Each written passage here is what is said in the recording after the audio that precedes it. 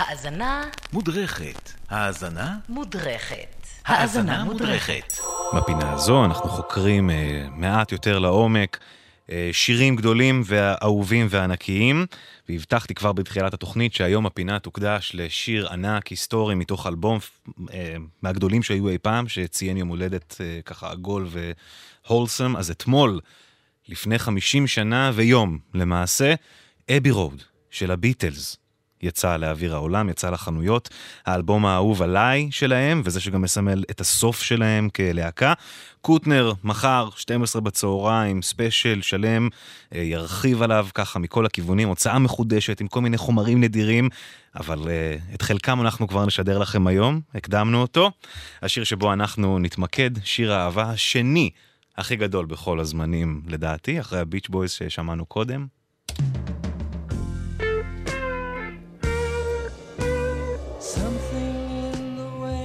Something, כאמור מופיע באבי רוד. הריסון כתב אותו, ג'ורג' הריסון. הוא נוצר ברובו במהלך הסשנים של הווייט אלבום, האלבום אחד בסדר לפני אבי רוד. תקופה שבה הם, הביטלס, כבר לא ממש מדברים אחד עם השני, כבר משתדלים שלא לעבוד ביחד באותו אולפן, באותו זמן, באותו יום. הריסון תמיד היה שקט שבא הלהקה, הוא גם צעיר מכל יתר החבר'ה, וגם הוא התנהל בתור כזה, תמיד ניסה להרשים אותם, וגם הם התייחסו אליו ככזה, מין דינמיקה של לנון מקארטני, ואז ג'ורג' הגיטריסט ורינגו המתופף, כזה מין. עכשיו רק על הדינמיקה בתוך הביטלס ועל היחסים ביניהם אפשר, ואכן עשו עשרות ספרים וסרטים שדיברו על הסיטואציה הזאת בין שניהם. אז תכלס הוא היה מכניס שיר 2 לאלבום, לא יותר, במשך רוב התקופה שהם עבדו ביחד, כי כשלנון ומקארטני הם המנהיגים, אז באמת מאוד קשה להתבלט, קשה לבלוט. אז במקביל להתבגרות שלו כמוזיקאי לאורך העבודה בביטלס, וגם בתור כותב שירים, ובתור בן אדם עם כל המסעות להודו והגילויים הרוחניים שלו, שכל הלהקה כולה התפתחה, אבל בכיוונים קצת מנוגדים, והתרחקו זה מזה, ודווקא החריץ הזה שבין כולם, הוא היה המקום שבו הוא יכל להתבטא בעצם יותר, ובעצם יכל לבלוט רק ממש בישורת האחרונה של הביטלס כהרכב. אז בואו נתייחס לשיר עצמו, ל-Something, המקור הראשוני ביותר שלו, שנת 68 שנה לפני. ג'יימס טיילור שחרר שיר שנקרא Something in the way she moves, הוא היה חתום בלייבל של הביטלס, אפל, ככה השיר ההוא נשמע. There's something in the way she moves, or looks my way or calls my name. אז ממש רק השורה הזו, זה ככה מה שהתחיל את הרעיון הזה אצלו בראש. בואו נשמע את ג'ורג' בעצמו, עם הקול הייחודי והאופייני שלו, מספר לנו על איך השיר הזה הפך מאיזה רעיון ראשוני ביותר למשהו עם יותר גוף ובשר. I wrote that in Abbey Road when we were making the White album. When you write songs, everything in a way sounds familiar, and the more catchy it is, the more familiar it sounds. And then I sort of just put it on ice for about 6 months because I thought that's too easy. אז באמת המנגינה הזאת שעלתה לו, שהייתה נשמעה לו מוכרת מדי, ובגלל זה אולי כנראה כבר שייכת למישהו אחר, הוא פשוט לא נגע בה, לא התעסק איתה. כאמור חצי שנה זה ישב בצד, ואז הוא חזר לזה פתאום עם כל הלהקה, באחד הסשנים הבודדים שהם כן עבדו בהם ביחד בסופו של דבר. והוא הביא את השיר בעצם, שיר עוד לא מבושל, עוד לא ממש מוכן. בואו תשמעו ממש מתוך הסשן עצמו, אפילו אין מילים עדיין, והם מנסים ביחד לחשוב איך אפשר למלא את זה.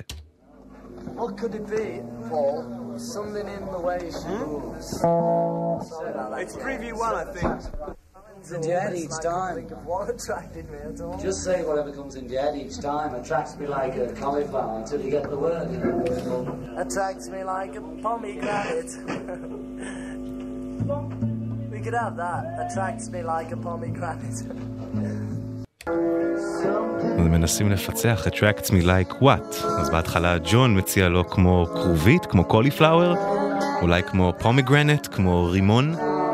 ובאמת עד שבזמן תהליך העבודה שאתם שומעים כרגע,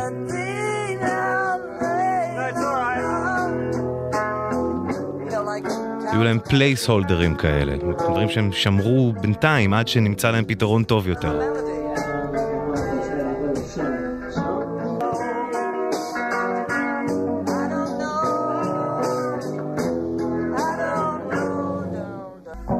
עכשיו הדבר הזה הלך והבשיל לכדי דמו טיפה יותר שלם, שממנו יצאו אחר כך לעבודת ההקלטה של כל הערוצים והבנייה והתזמור של השיר. עכשיו סיפרנו על קפיצת המדרגה ועל השינוי במעמדות שהיה בעקבות העובדה שג'ורג', שלא באמת היה כותב שירים ברמה של לנון ומקארטני, עד אותו רגע הביא פתאום כזאת יציאה. אז דינמיקה יפה, דוגמה יפה לסגירת המעגל הזאת ביניהם, באה לידי ביטוי דווקא באיך שהוא עובד עם פול מקארטני ספציפית על להושיב תפקיד בס. עכשיו כאמור, מקארטני ולנון מנהיגי הלהקה, ג'ורג' בא ומביא את הדבר הזה בפעם הראשונה ולוקח מנהיגות גם. הוא אומר למקארטני, לא, תעצור את איך שאתה מנגן, תנגן את זה אחרת. תראו איזה יופי.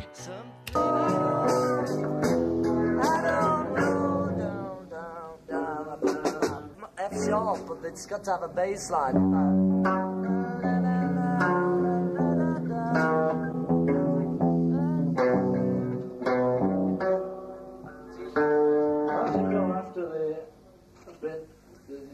הוא ממש שואל, הוא עבוד, הוא מסביר לו איך לנגן את זה ואיך הוא מצפה שזה יישמע, והדינמיקה הזאת בין שניהם בעצם לדעתי עומדת במרכז השיר. אני תופס את השיר הזה כדואט בין זמר ובס. בואו תשמעו רק את שני התפקידים האלה ביחד. Something in the way she moves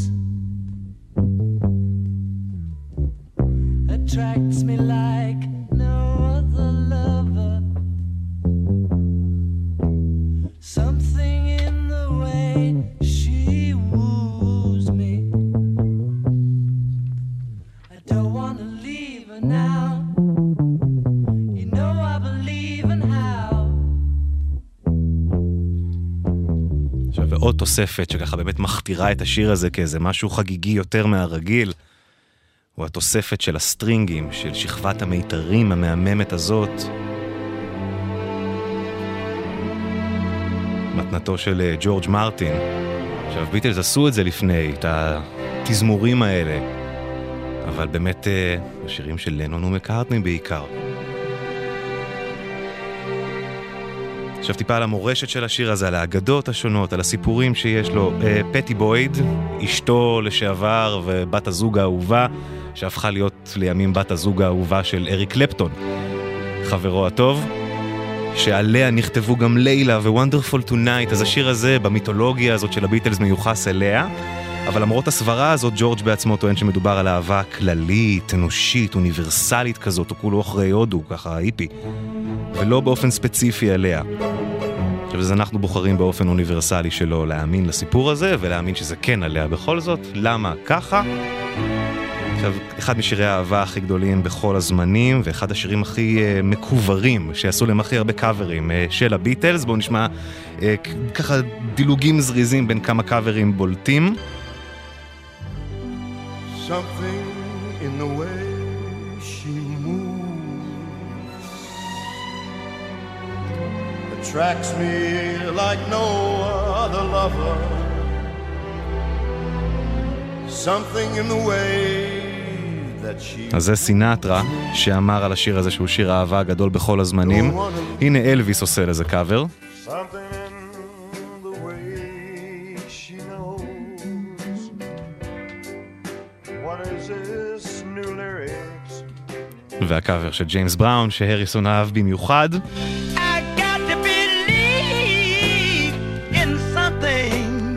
אז סינטרה אמר עליו שזה שיר האהבה הגדול בכל הזמנים, לנון אמר שזה השיר הכי טוב באבי רוד, ומקארטני אמר שזה השיר הכי טוב של ג'ורג'.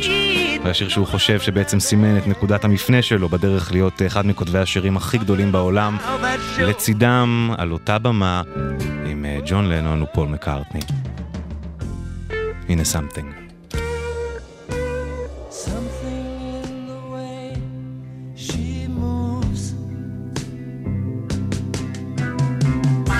Attracts me like